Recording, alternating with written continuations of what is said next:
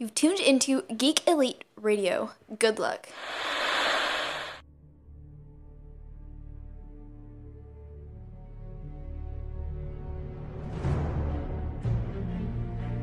The future comes, and now my watch begins. It shall not end until my death. I shall miss no game, withhold no news, report all rumors. I shall wear no jerseys, and plead allegiance to no side. I shall live and die on my webpage. I am the word in the darkness. I am the watcher of the TV. I am the megaphone that informs the realms of geek. I pledge my hands and name to the Geeks Watch, for the geeks and all the geeks to come.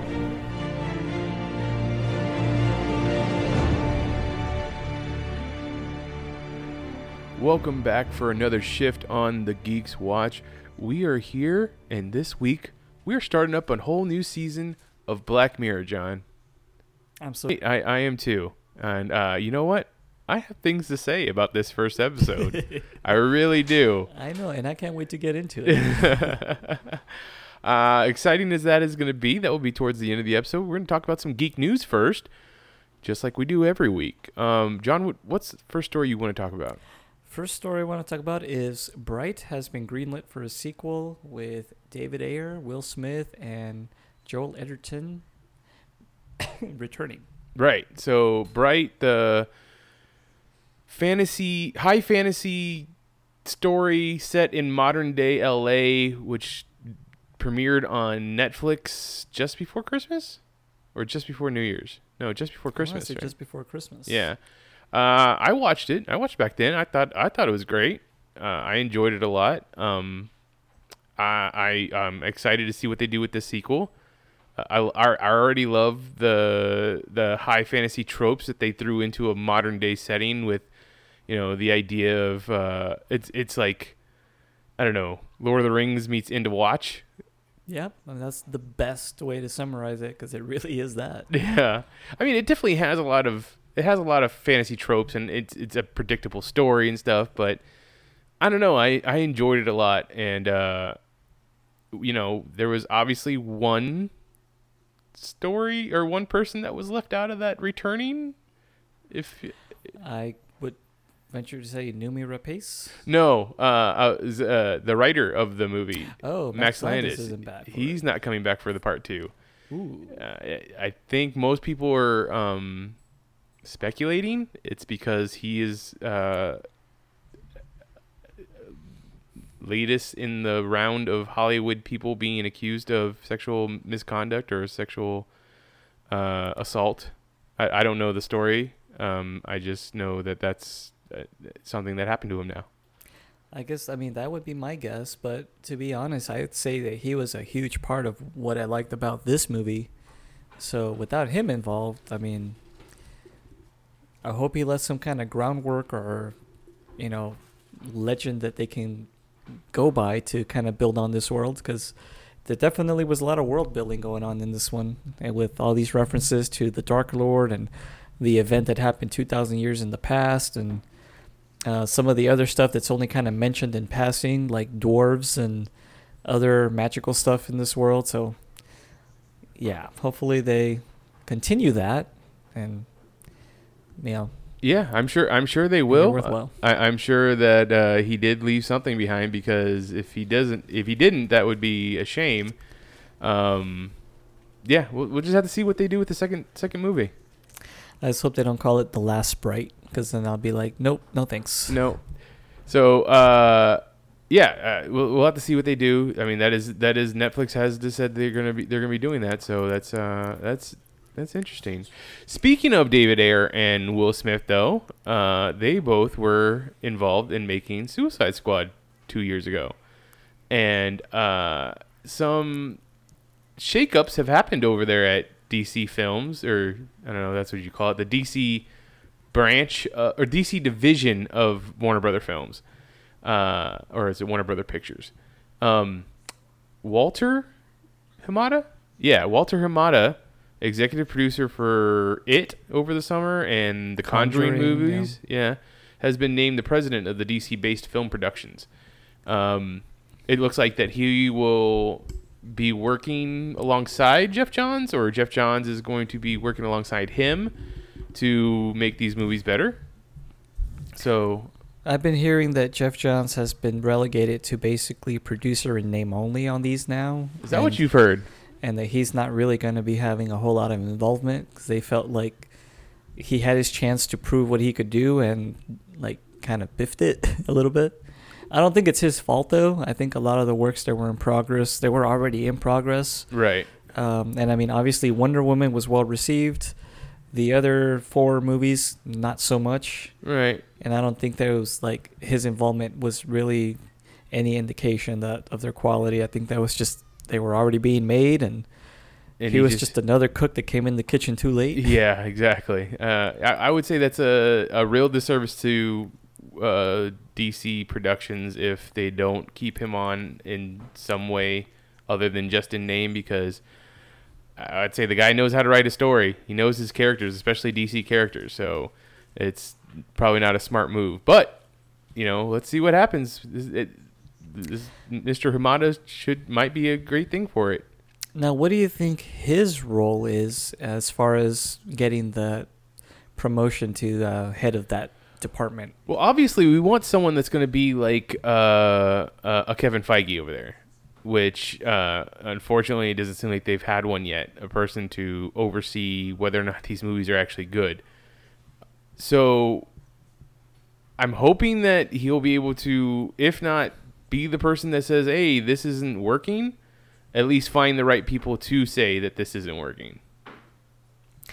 Well, I would hope so, because this is the kind of producer, and I don't know that much about him, but he strikes me as the kind of guy who's more of a numbers guy. He's able to get a lot of money out of like low budget or like no names because he knows how to market those kinds of things. I mean, obviously he already has a working relationship with James Wan, who did the Conjuring movies and now is doing Aquaman. So I'm guessing that's kind of one of the reasons he moved up. Obviously, It was also a Warner Brothers movie.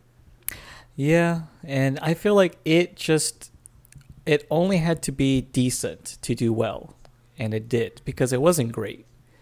I liked it, but I still think that the TV version, in many ways, storytelling-wise, was a bit superior because it was more consistent in tone. That's one of the things I didn't like about this version is it kind of jumped back and forth really wildly. Fair enough. So I'm hoping that he knows how to make the most with what he's got and doesn't just find ways to cut corners to make a profit. I can understand that. Yeah, we'll have to see. We'll have to see what happens because there's obviously it can only go up, really. So well, you would think, but someone could just throw a shovel and be like, "Okay, go deeper." Pretty much. See, Animaniacs, Warner Brothers. We're still talking about Warner Brothers. So Animaniacs is going to be returning to television sets through Hulu. That's pretty interesting. I remember really liking Animaniacs back in the day because they came out just at a time where I feel like my sense of humor was really starting to develop, and Animaniacs was subversive and like wacky enough that it challenged like regular Saturday morning cheesy like and now and knowing's half the battle kind of thing. Like no, they're not issuing any form of social concerns. They're just being goofy for the sake of it, and I loved it. Okay. Yeah, I remember that was a Saturday morning show, but I also remember it more of an afternoon after school show. Like I think it was part of like the Fox after school. It was like that in Tiny block, Toons. Yeah. So that could be interesting. It's 2020 is when it's supposed to come out on Hulu. Let's hope we make it till then. Hopefully. We all know that people in power got big buttons. Big buttons. WB's Akira enlists the Predator production designer for live action film. I assume that you're one, a Predator fan, and two, Akira fan. Yes, but I'm not a fan of taking these properties like Ghost in the Shell, for instance, that are very specifically Asian or just whatever they're based in, and then just adding in like Caucasian leads, or changing the location to. We don't have anything yet, though. We don't have a cast, and we don't know if they're actually going to change it over to New York or New San Francisco or whatever. I think it was New York the last time around. But see, that's the thing. I'm basing my hesitation on previous experiences with this situation. So nothing leads me to believe so far that they're going to stay true to its source. The whole idea is that, I think Akira is very specifically a Japanese story that's tied deeply to its own history, going all the way back to the to A-bombs that were dropped there in their two cities. That really dramatically changed the entire outlook of the culture as a people. I mean, you made an entire country be afraid of technology. And then they embraced it. Yep. And then they became a technological powerhouse while still having that somewhere deep in their subconscious, which is why we have things like Godzilla, and Akira is very much born of that, nuclear paranoia. And I just don't think you could really do it justice. To me, it'd be like when they made that Godzilla movie set in New York with an iguana monster.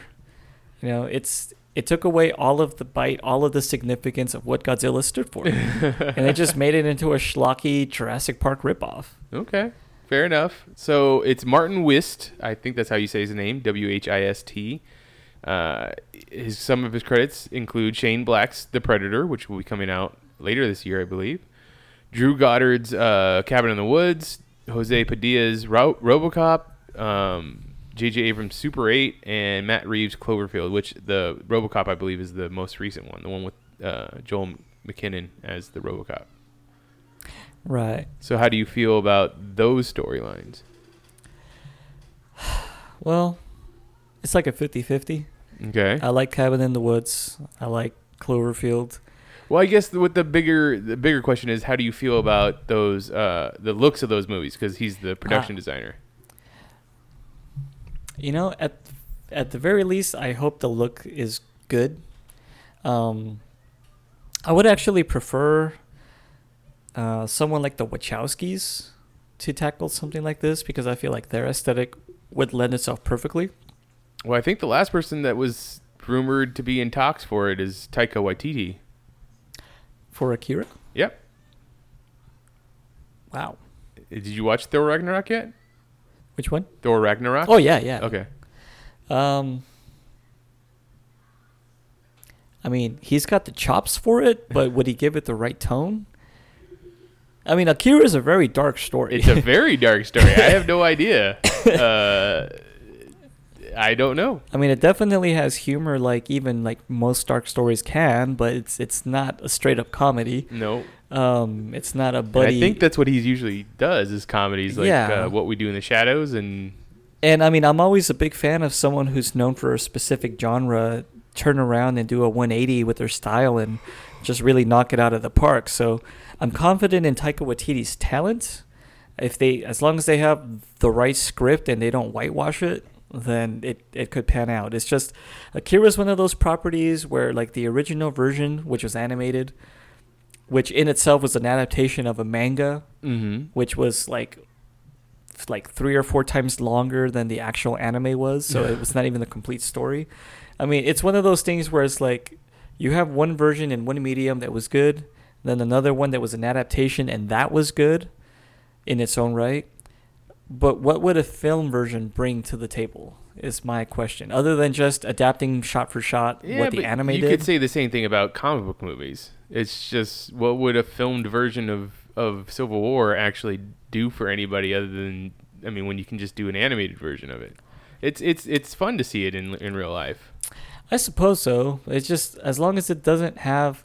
Okay, so a look like something from The Matrix would be great for... Or even like some of the cityscape scenes from Thor Ragnarok could lend themselves to Akira. Yeah. The completely wrong way to do this would be like Ultraviolet, where everything looks like it's got Vaseline coated on the lens, so it's got a blurry, soft focus to everything, and it looks like neon vomit. Yeah, like that. So, I mean, as long as they get the look right, I could always watch it on mute and just enjoy the visuals. Well, that's a thing. It's also why I'm hesitant for the Robotech movie. I would so love to see a live action Robotech, but not if they're not going to do it right. Yeah, but I know it's not the best example, Transformers, but like the way even if you don't like those movies, you have to like the way that the robots look. The Transformers themselves look pretty good. I don't like the way they did the Transformers. They look like. Well, I mean, you just don't like you don't like the robots. design because they have all the extra moving parts and stuff. You just wanted them to look boxy like the old cartoon. I would prefer that. You actually not like the cartoon. If you've ever seen the, I think it was Dreamwave or something like that comic series. Yes. Excuse me. I think it's IDW, right? IDW, Yeah. yes. The way they did those were so awesome. If you've ever played some of the video games that have come out in the last 10 years, War for Cybertron, Fall of Cybertron, and I think it was Transformers Devastator. They do such a great job of adapting the look of the boxy, old school characters. But give it a anime kind of look. Yeah, but give it an anime, give it a modern twist where it looks like they make sense. There was even a toy line that kind of unrelated, but it was called Alternators, which is a pun based on the cart part, and also because they alternate, I guess. Where they took realistic cars and they had really, really awesome transformations with full articulation. Nothing like the original toys from the 80s where they often didn't have any articulation. Right. They just went from like a static object to a static robot. Mm-hmm. No, these actually had full-on poses and everything, and they were really, really cool. And I always thought, man, if the Transformers movie just takes these versions and makes them into like their live action, that would be great. But no, they had to become like these crazy whirlwind like mishmash of like metal parts that don't even make sense, and I don't know. Michael Bay was just the wrong person to make these movies. I'll give him all the props for being an excellent action director, and when the humor works, it works great. I mean, I love the Bad Boys movies. I liked The Island in spite of its flaws. But I felt like he was just the wrong person to do Transformers. But the box office says differently, and that's why he got to make like 5 of them. This is true. This is true. Yeah, I'm in the minority there. Okay. Well, I don't know. I think with things like Cabin in the Woods and Superbad, or not Superbad, Super 8 in his repertoire, I think he could make it look good. Yeah. So let's jump over to Cloverfield. So the untitled third Cloverfield movie. Actually, I don't think it's untitled anymore. I believe it's called God Particle. Well, God Particle was the name that it was filming under. It's not okay. Technically. It might not be its name. So it was supposed to come out last year. It got pushed back to the beginning of this year. Now it's being pushed back again to April of this year. Yes, and up until very recently, as a matter of fact, I believe it was only about 4 weeks out, and we still hadn't gotten any promotional material, any trailers. And I mean, that's cutting it super close. And then all of a sudden, when people started noticing, that's when an official statement was released saying it's been pushed back like 3 more months. And that's very suspect. Yes. It's like, whoa, like did they forget about it? Are they expecting it to be a bomb and they're just like kind of quietly going to put it out? VOD or something? Yeah. No, I'm sure it'll have a theatrical run. No, but I mean, that's what maybe they were thinking before this announcement kind of thing. Maybe. But you got to remember, in 10 Cloverfield Lane, they didn't show a trailer for that till like, I don't say a couple months before it came out. Like, it was very hush-hush for a very long time. Yes, it was, to the point where, almost nobody knew it was even being made, which is the same could be said about the first Cloverfield. Well, I guess that's true. I have to say this. I am not a fan of the first Cloverfield movie, but I love 10 Cloverfield Lane. I thought that was such a great movie. Even with the ending that I think is the most controversial. I've heard. I have not yet seen it, unfortunately. But I do like the first Cloverfield in spite of its flaws. I didn't like that it was found footage. Yeah, I don't like found footage movies. I hated that there was way more mythology and awesome story in the ARG, the augmented reality game. Oh, really? Yeah, there was this incredible backstory. I mean, this was back in the days of MySpace. So all of the main characters had MySpace pages, and they were constantly updating them with what they were doing, and everybody would pick apart if there was clues to what was going to be happening in the movie. And there were some, and there were like a series of short videos that were related to one of the characters that was like not even a main character, just kind of like had one brief scene in the movie, but she had a series of like 10 video clips. And then the worst missed opportunity of the whole thing is that somebody had made this connection that Cloverfield was going to be tied to I think it was not an MMO, a role-playing game. Okay. Called oh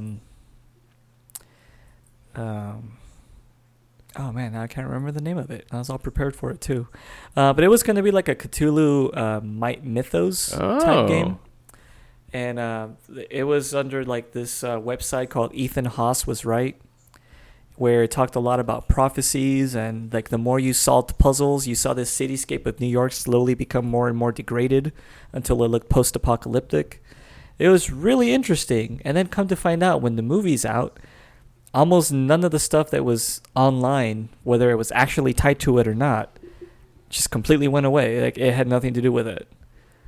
I mean, they had tied in stuff called Slusho, which is a mainstay of Abrams Productions. It's been in Lost, and it was in... I think it was in the Star Trek movies, too. Yes, it was. The Slusho mix in the bar scene.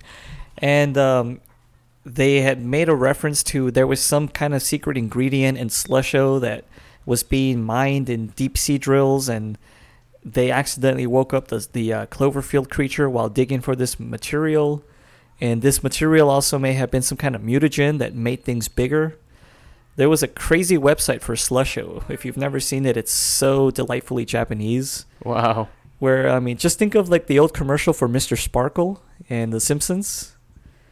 And it was basically Mr. that, but in website format. Yeah, and like the translation for it is hilarious. It was like, drinking Slusho makes you happy, makes you big as whale. Yeah. And I was like, what?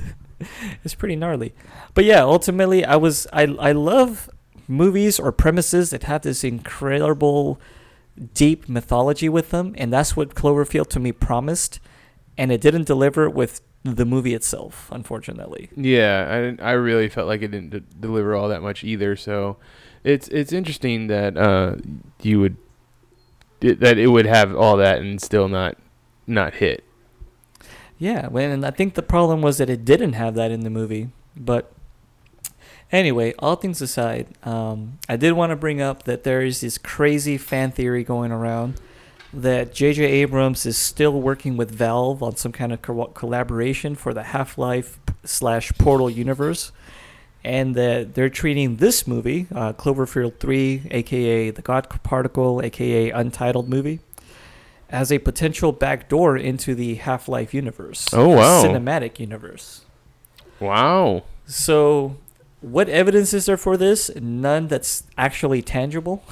It's a lot of hearsay and kind of connecting the dots. And, I mean, there's probably no truth to it. And if anything, some fans out there have probably created a much more elaborate fan theory with mythology that won't be in the movie, just like the previous movie. So, right. I mean, take that with a grain of salt, but it would be pretty incredible. I would forgive them for all this essentially lead up to nothing if they actually did something crazy like that. Because, I mean, as far as we know, Abrams is still working with Valve on some kind of cinematic project. That's true. He did say that he was going to make an announcement, which never happened, but... Well, it hasn't happened. Right, it's true. It hasn't happened. When was the last time they promised something like that? Was it before the Force Awakens came out? I remember them mentioning something like, oh yeah, you'll hear more about that soon. He had a show or something, a show that he was the producer on, that he was doing the red carpet for the premiere or whatever. Sense8 or something? No, not Sense8. It was something else. I can't remember what shows he's the executive producer on at the moment, but I remember he was walking the red carpet for it, and he was like, "Oh, there will be an announcement for Portal, like, coming up soon," and that is yet to happen. Now, I do believe, is it Matt Reeves, the one that did that Portal short film? No, that is the guy who did the game test video episode of Black Mirror season 3. Oh, okay. It is something Matt also, though, and I don't know why I can't think of it. Right, that's why I thought it was Matt Reeves, but I think you're right. It's someone else. Yeah. Man, Or isn't he the one that's directing part 3 of Cloverfield? Oh, that's a good question too. I'm not sure. I believe. Let me see if I can find his name. But while I'm doing that, what did you? I mean, you said something earlier about the fact that they are just repurposing movies. Yeah, so basically 10 Cloverfield Lane was not originally tied to the Cloverfield universe. It was essentially its own standalone movie, and I guess when J.J. Abrams got wind of it, he was like, hey, that sounds like an interesting premise, but in and of itself, it's kind of falls flat. Let's kind of rework it a little bit and see if we can do something with this. So it's Dan Trachtenberg, and Dan Trachtenberg actually directed 10 Cloverfield Lane. Ah, okay. So, I knew that. I don't know why. He did direct the Portal No Escape short, and then he directed 10 Cloverfield Lane. So there's your little Which was connection. an amazing short, too. It really was, yeah. They did such a good job. Now, who was the actress that was in that? Wasn't she somebody from, like, Battlestar Galactica or something like that? Of course, right when I just closed the tab. It doesn't really matter, but I just thought it was really, really well done, short, and yeah, the closest we've gotten to that kind of Portal shenanigans was in Days of Future Past with that one character that could shoot portals for some reason. And she was doing some pretty cool stuff. Oh, that would be Blink. Blink, yes. So that was some pretty cool stuff there that I'd like to see in a live-action Portal movie, but yeah, so basically they repurposed the script for 10 Cloverfield Lane. Who knows what it was called before. Maybe it was just 10 Lane. And they added the the title Cloverfield to it. And it's not directly related to Cloverfield, though. I mean, other than some kind of alien invasion, which wasn't really made clear with Cloverfield, whether that creature was an alien or some kind of deep-sea Godzilla-type kaiju. Although they do drop a little hint at the end of the movie. If you have sharp eyes, you can see that at the very end, when they're doing like a flashback, that you can see something fall from the sky into the ocean. Right. So who knows what that is. Some say that was the Taguaro satellite that woke up the creature, or that could have been the alien ship that deposited the egg that ate the slusho ingredient that made them big. I think they called it Nectar of the Sea or something like that. Or so the actress who played Shell was Danielle Rain. She's been in some stuff. I don't see anything before the Portal short that was Battlestar Galactica. However, she was the voice of Lady Death Whisper in World of Warcraft Cataclysm video game. Cataclysm? Lady Death Whisper, huh? And then she was also the voice, but this is after the short. She was the voice of Vetra Nyx in the Mass Effect Andromeda video game. Oh, okay. Which is weird because she doesn't speak in the short, because Shell is basically a mute. So yeah, exactly. It's kind of funny. Because it's you. Yeah. There was something else I saw when I was looking this up, though, but that's not important. Let's jump over to Sabrina, The Chilling Adventures of Sabrina. They have finally cast her for the Netflix show. I don't know if this show is still going to have ties directly to the Riverdale show. It's going to be run by the same guy. It's Robert Aguirre, or whatever his name is. And the actress that will be playing Sabrina is Kieran Shipka. And I guess most people would know her as Sally Draper from Mad Men. I never watched Mad Men. Yeah. Oh, wow. I like her. She's cool. So there you go. 18-year-old Chicago native. Yeah, she's a pretty good actress. She was on that show since she was like 6 or 7. Yeah, I remember when it was announced, I looked her up, and on her Twitter it said something about, like, you probably know me from me growing up on Mad Men. Oh, yeah. She went from being a little kid to, I guess, a teen, really, yeah. And some other casting news. We have a new star being cast into the Captain Marvel movie over at the MCU. The star's name is Dawana Wise. You know her from She's Gotta Have It, the new Netflix show the new show on Netflix from Spike Lee, where he's revisiting his character from a movie that he made, one of his first movies. it is as of right now unknown what part she's going to be playing, but a lot of people are speculating that she'll be playing Photon, Monica Rambeau, who at one point was also Captain Marvel, I think, or she used that name. Dude, so maybe not. Like every iteration of Captain Marvel in this movie, from the sound of it. Right, exactly, because we already had Jude Law at one point, which I think everybody's speculating that he'll be playing Marvel. Yeah. I don't think it was actually ever announced or not, but yeah. So there you go. There's more casting news on that. Hopefully that movie. You know, I was thinking about this the other day.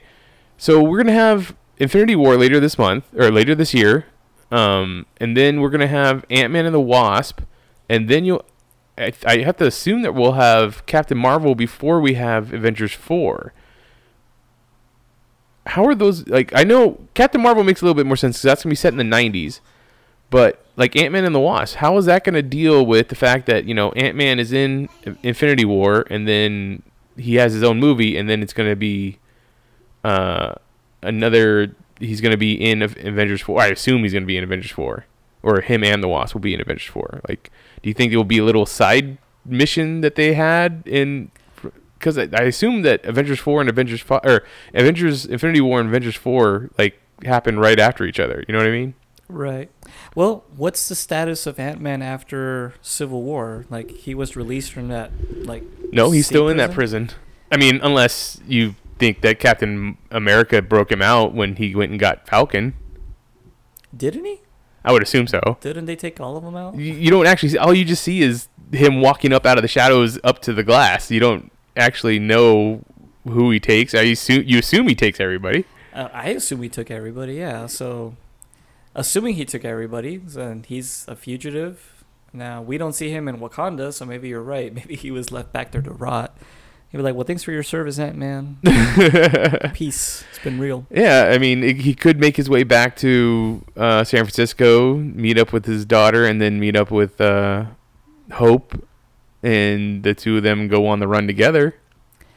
Which, I don't know why she would want to do that. And yeah, I don't know why either. Well, the whole...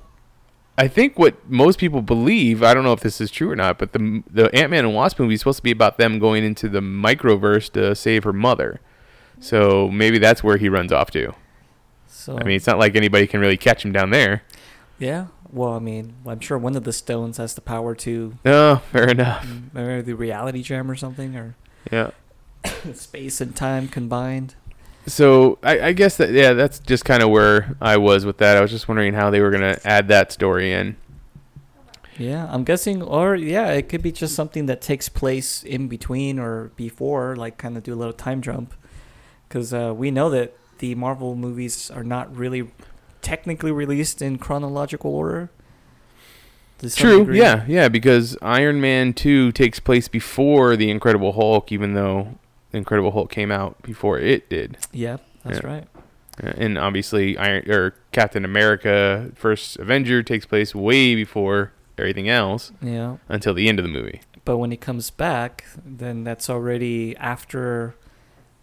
It's right before. It's right when Avenger starts. That's true. Yeah. So all the other stuff's already happened. Yeah. So yeah, I think they'll find some way to kind of work around it. Yeah. Last story that I have is Game of Thrones officially confirmed to return in 2019.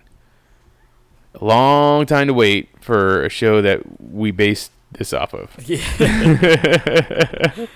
And then we're not going to have a whole lot after that's over, unless we count the spin-offs as well. Yeah, so I don't know what's going to be...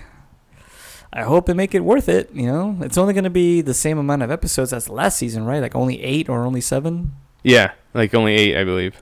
So, now what do they attribute the time now? Is it just because it's going to be such a long post-production, or they just need more time? I would assume that it's the post-production. Because I don't even know if they've started filming yet. No. I think the last I heard was a couple weeks ago they sat down to read some scripts. That's true, yeah. So they hadn't even gotten that completed. Yeah. So...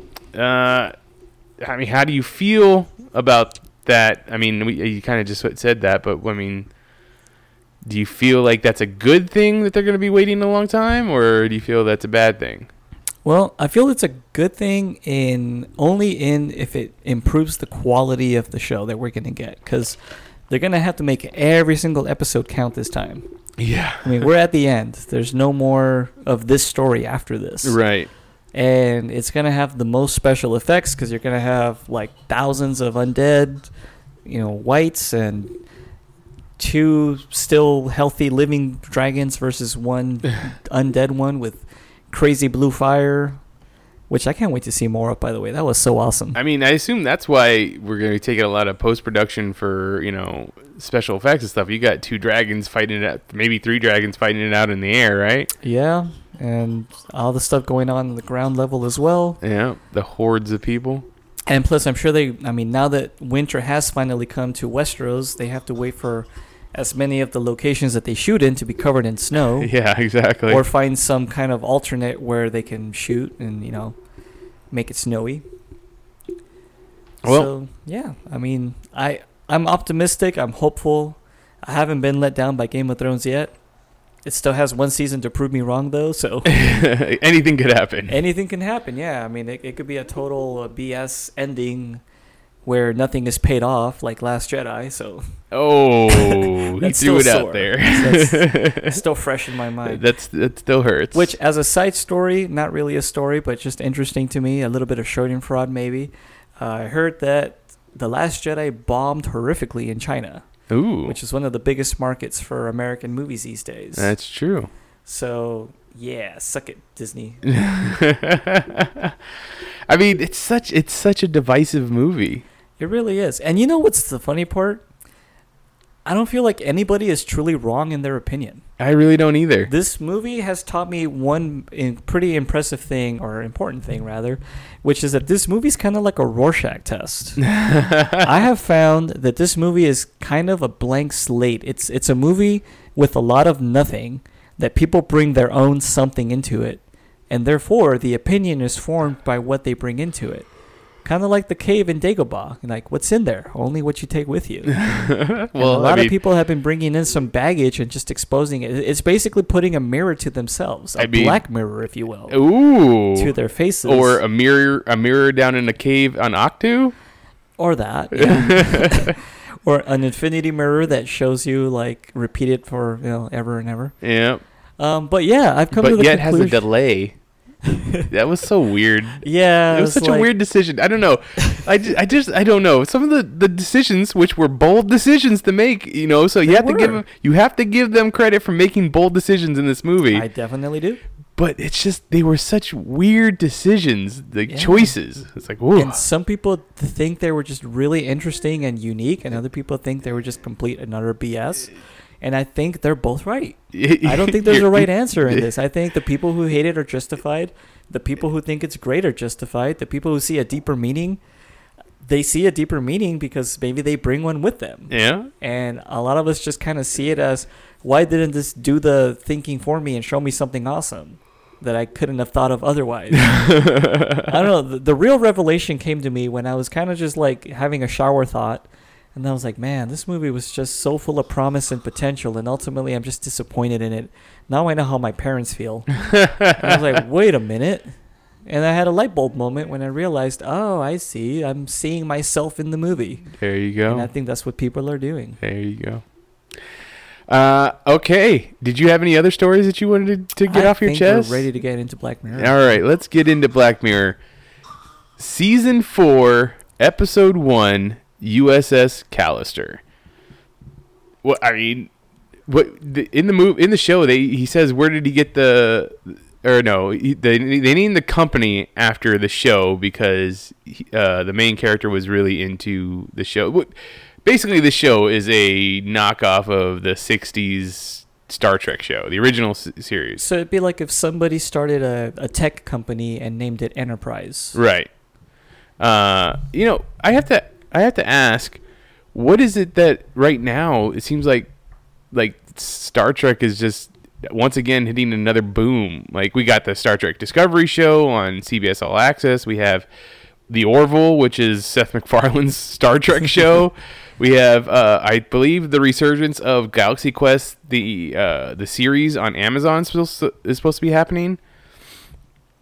I think it's because the people that want science fiction want good sci-fi again, and some of the current options haven't really been delivering on it. And I have to disagree with that. There are some really great sci-fi shows out there right now. I feel. If you go and watch like Dark Matter, I think Dark Matter is a great show. The Expanse, that's another great show.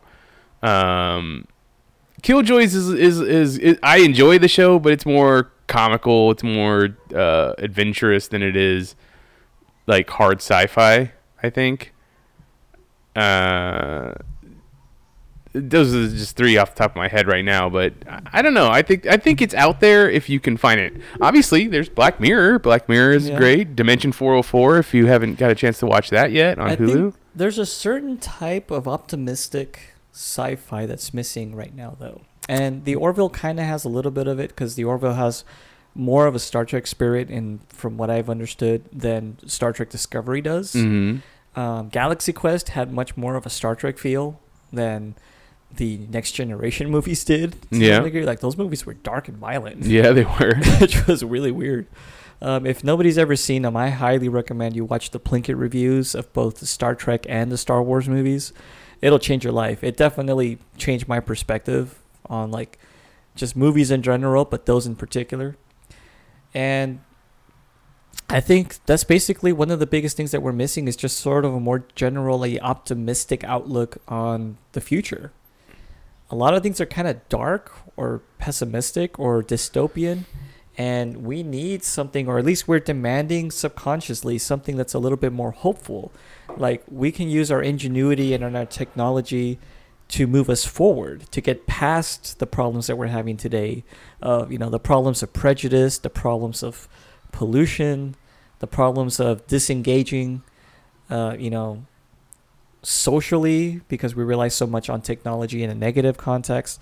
The last season of Black Mirror was really huge on that, of like how social media and that kind of technology was actually driving us further apart, making us less human and more fake, essentially.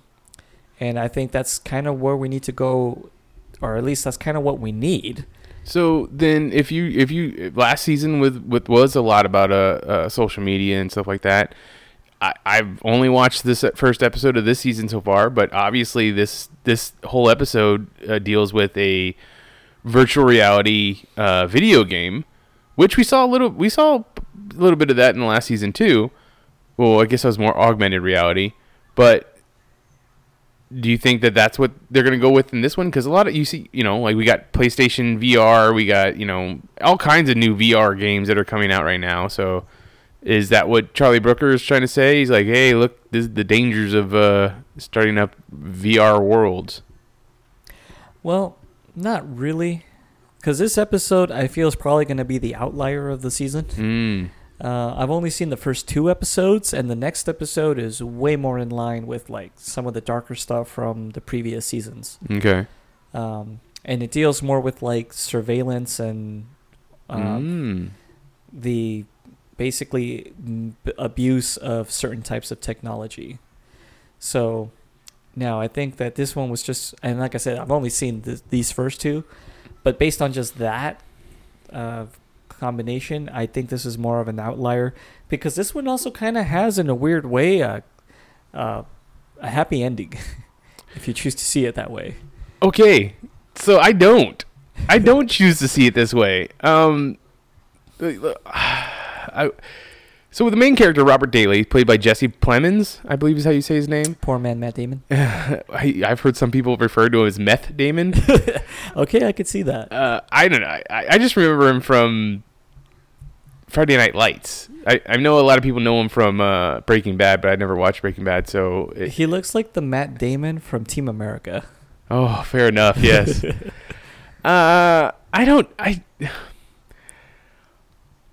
Is the guy creepy for stealing the people's DNA? Yes. Yes. Is he doing something bad though? Kind of. Why? Well, so I can already tell we're gonna have some discussions about some of the character and motivation. Yes. Yes, he was definitely a closet creeper. This is the kind of dude. He's just socially awkward though, and he has something that allows him to kind of work that out. I mean, obviously he takes it in the wrong direction. He takes it too far. But he's not hurting anybody. These aren't living beings. They aren't real people, but for some reason, somehow they do have their real counterparts' consciousness.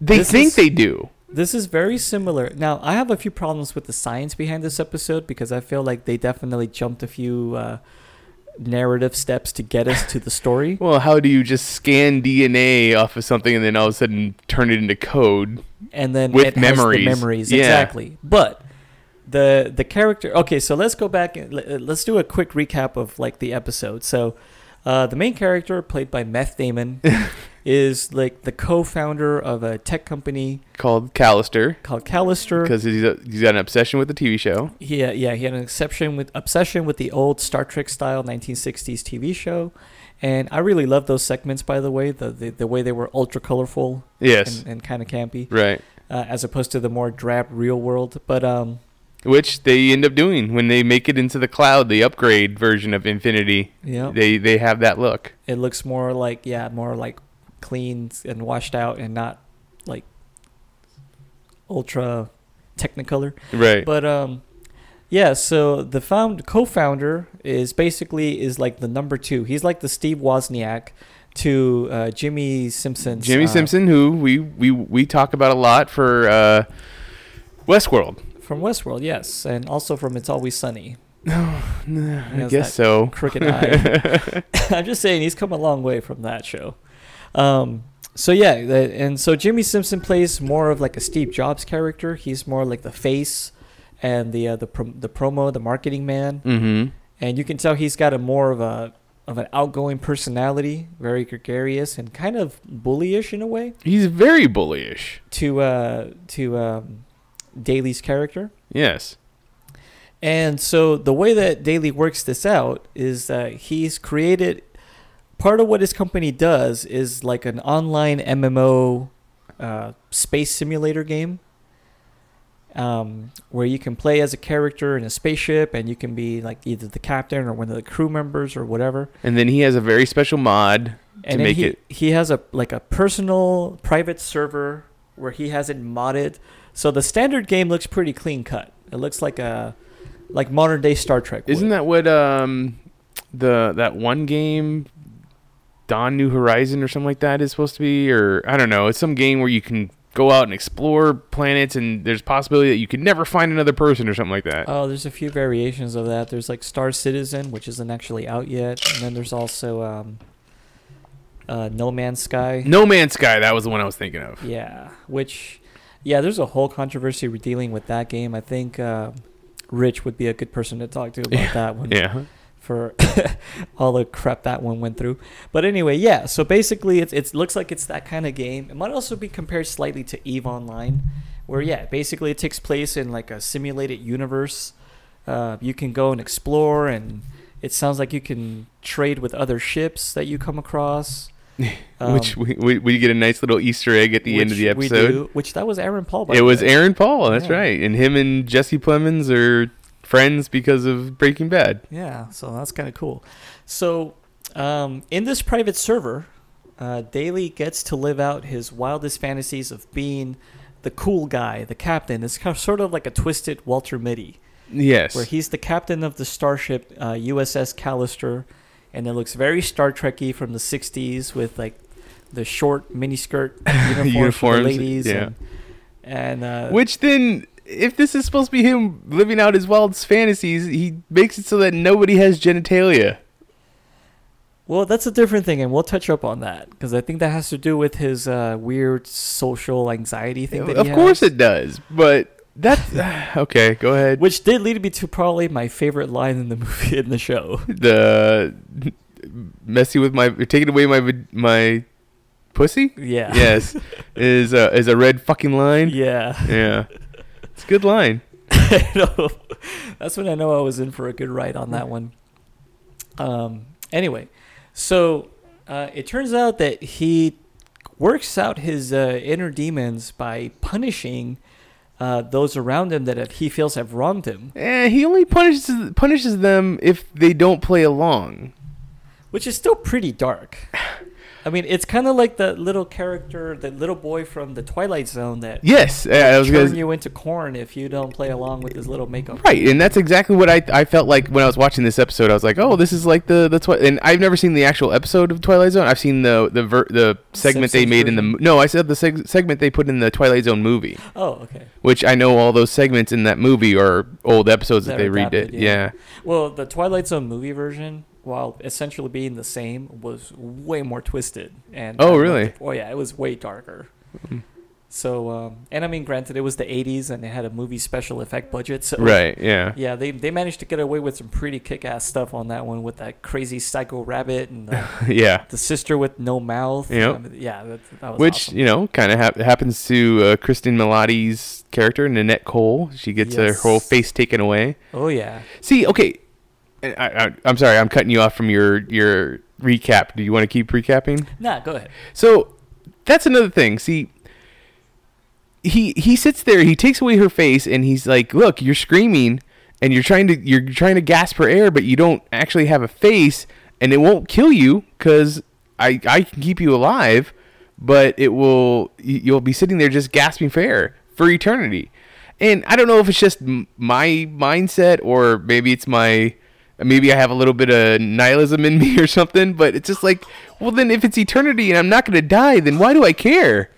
Well, because you're still being tortured mentally. It's still giving you the feeling. So of then it. you should just be able to block that out. It's Well, I mean, mind over matter, right? I mean, I've never been waterboarded, True. but I hear But that that's even- actually fucking with your breathing. That's actually like killing you. It's actually, from what I hear, it doesn't actually kill you. It just gives you the sensation like you're drowning. It gives you the sensation of drowning, but you can die.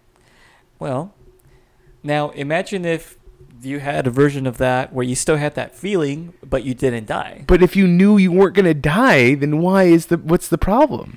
Well, maybe you just need to have, like, a few more experiences and, you'll be okay. But my interpretation of something like that is kind of like, Even his ultimate punishment is to eventually turn them into alien cockroaches or whatever the hell they are. It's like, all right, you're still got you. It's not like it's anything different. You're just now in another body. One of the problems I had with it is that I'm supposed to feel something for these characters, but I have no stakes with them. Like to me, they're just digital code that apparently have ascension.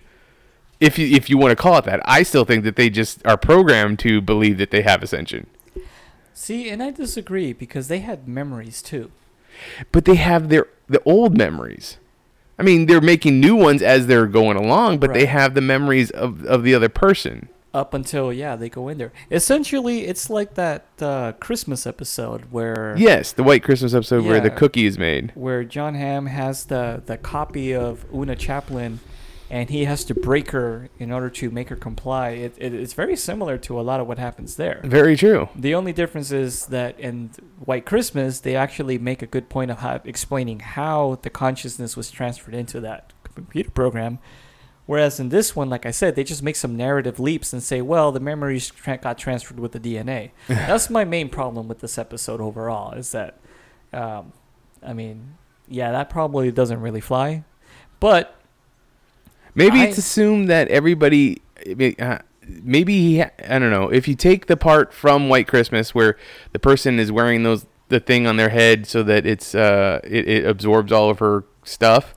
Maybe that's the same thing happened. Like everybody just wears those things now, and he has access to that code. and he's just able to pull it and add it in there to Yeah. give them their personalities. Yeah. I thought about that, and that would have been really clever, but they didn't even They so did- much as hint at Yeah, that. they don't hint at that. So I mean, the only evidence we have that they even have that technology is the fact that that's how you jack into this game to play it. Is Mhm. the little thing on your forehead, and Which is also used in another game, another one of the episodes. a few different ones. That actually seems like the same kind of technology that you see in like a lot of them, albeit in different versions. San Junipero. Yeah. It's San Junipero how is they get similar. to that. Yeah, San Junipero. They put the little thingy on their ear and forehead. Mm-hmm. So I disagree. I actually feel like, although they're not actually their counterparts, they still have their memories and they still do have consciousness. So what he's doing to them, I mean, they don't know any better. They know that they're not going to die, but they can still feel like, these different things that are being done to them. And it could be said that, well, maybe with enough time they can just get used to it.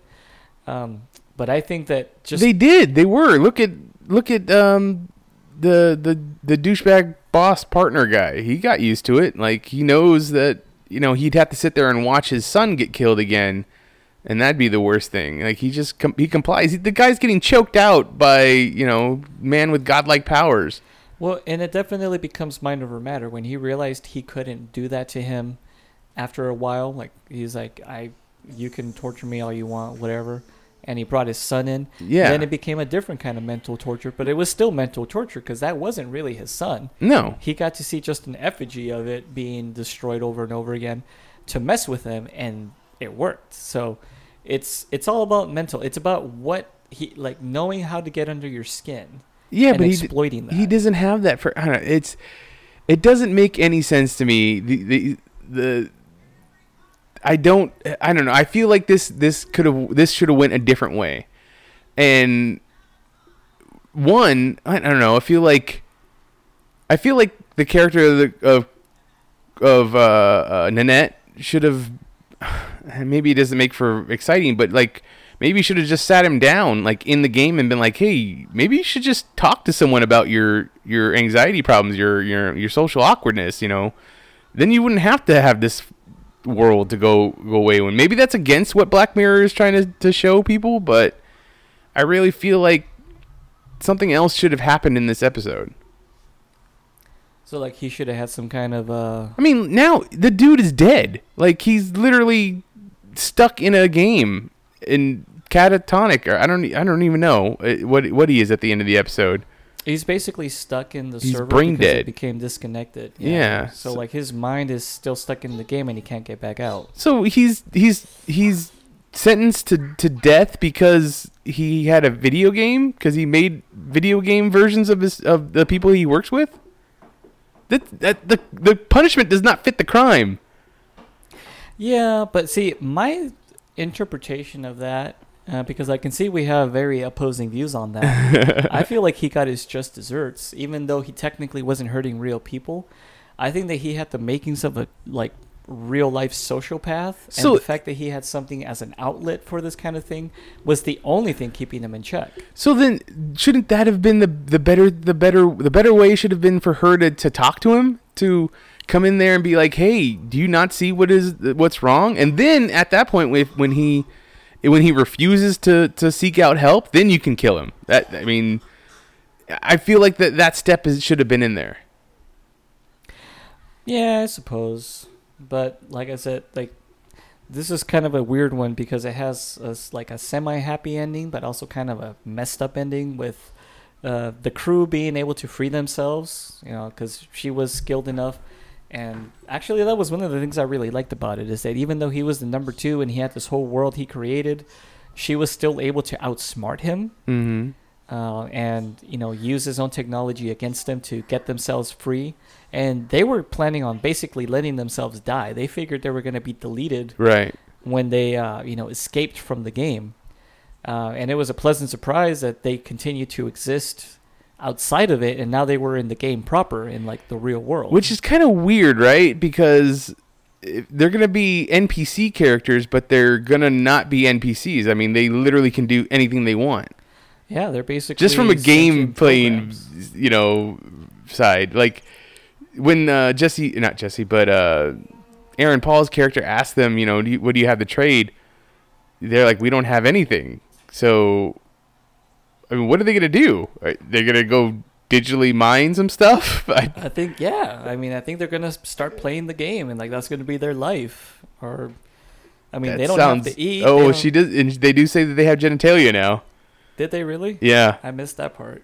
Yeah. Well, I'm glad she got her, what back. I really felt for her with that. I'm like, man, that's a cause I can get behind. Got to get the girl back. Yeah, I really feel like this one went in the wrong direction. It made it so that there was, I don't know. I didn't feel like he deserved as much crap as he got. I mean, this is a guy that's kicked down. He is intelligent enough to create this thing that is sustaining this business, and everybody just kind of kicks him and says, that guy's not the boss, when actually he is. He's the chief techno CTO of the company. I mean, it's pretty important. Well, yeah, he was rich. He was a sociopath. He had problems relating to people. See, you see sociopath. I just see awkward, socially awkward. Like, he just doesn't know how to talk to people.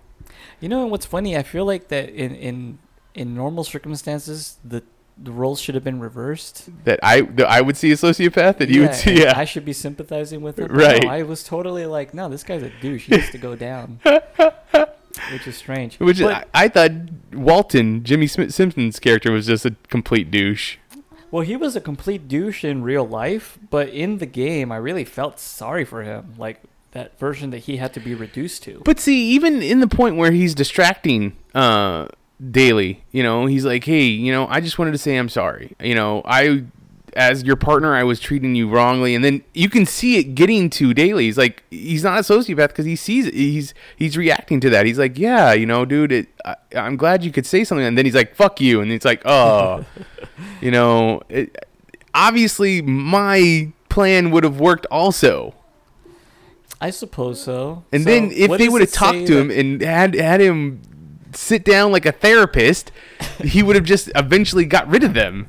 And then they would no longer exist again. So you see an alternate storyline where he comes out a better person from all of this. Yes, he comes out a better person. They no longer exist. The company prospers. But no, we have to get this one where the dude's going to be found on Christmas Day. Probably not, because he obviously has no friends.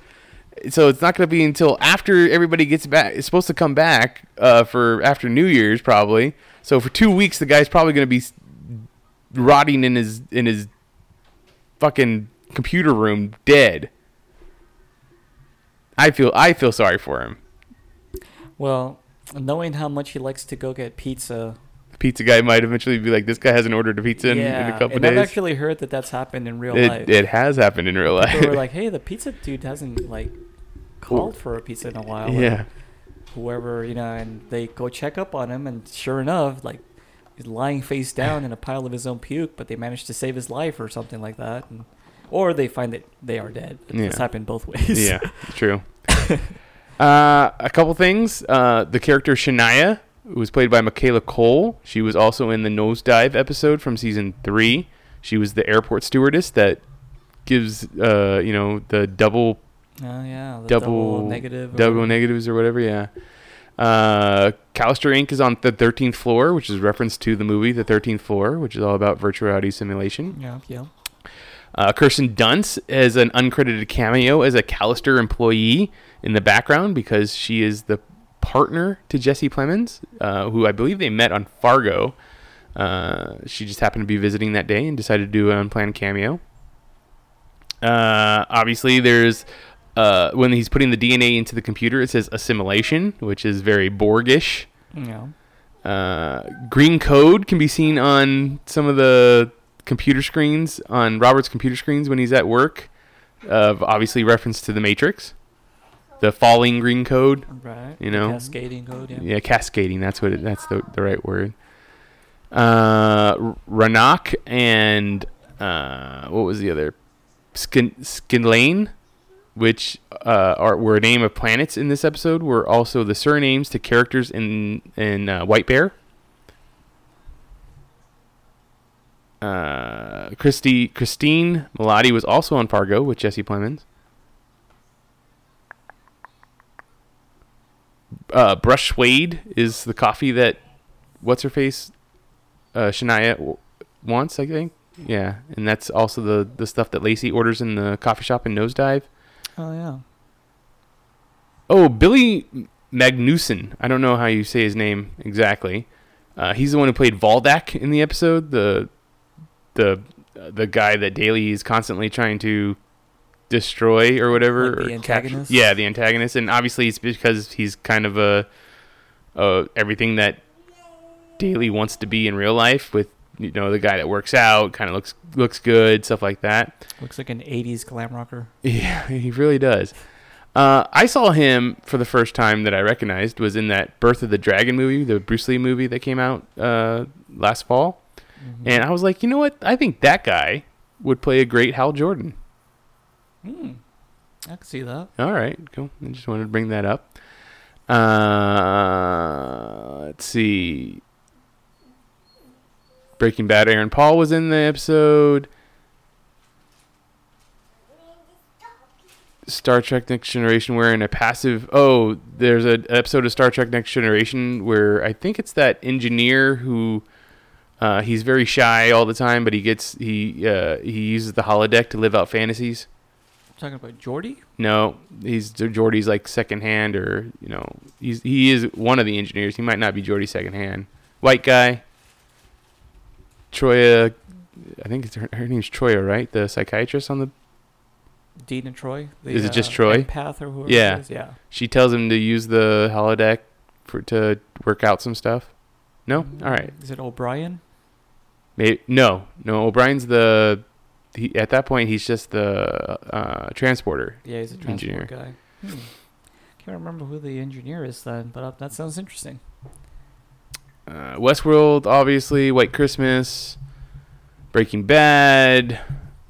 I don't know. It says the password for Nanette's photo account is Y998TP7TY4. Does any of that mean anything to you? No, I'd probably have to look at it in print or something to see what it is. But doesn't look sound like anything. any elite speak I've ever seen.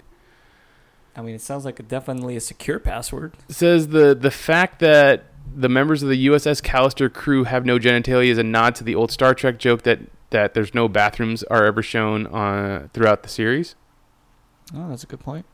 Although technically, I believe they are in the blueprints. If you ever look at any of those, of course they are. Be a super geek to yeah.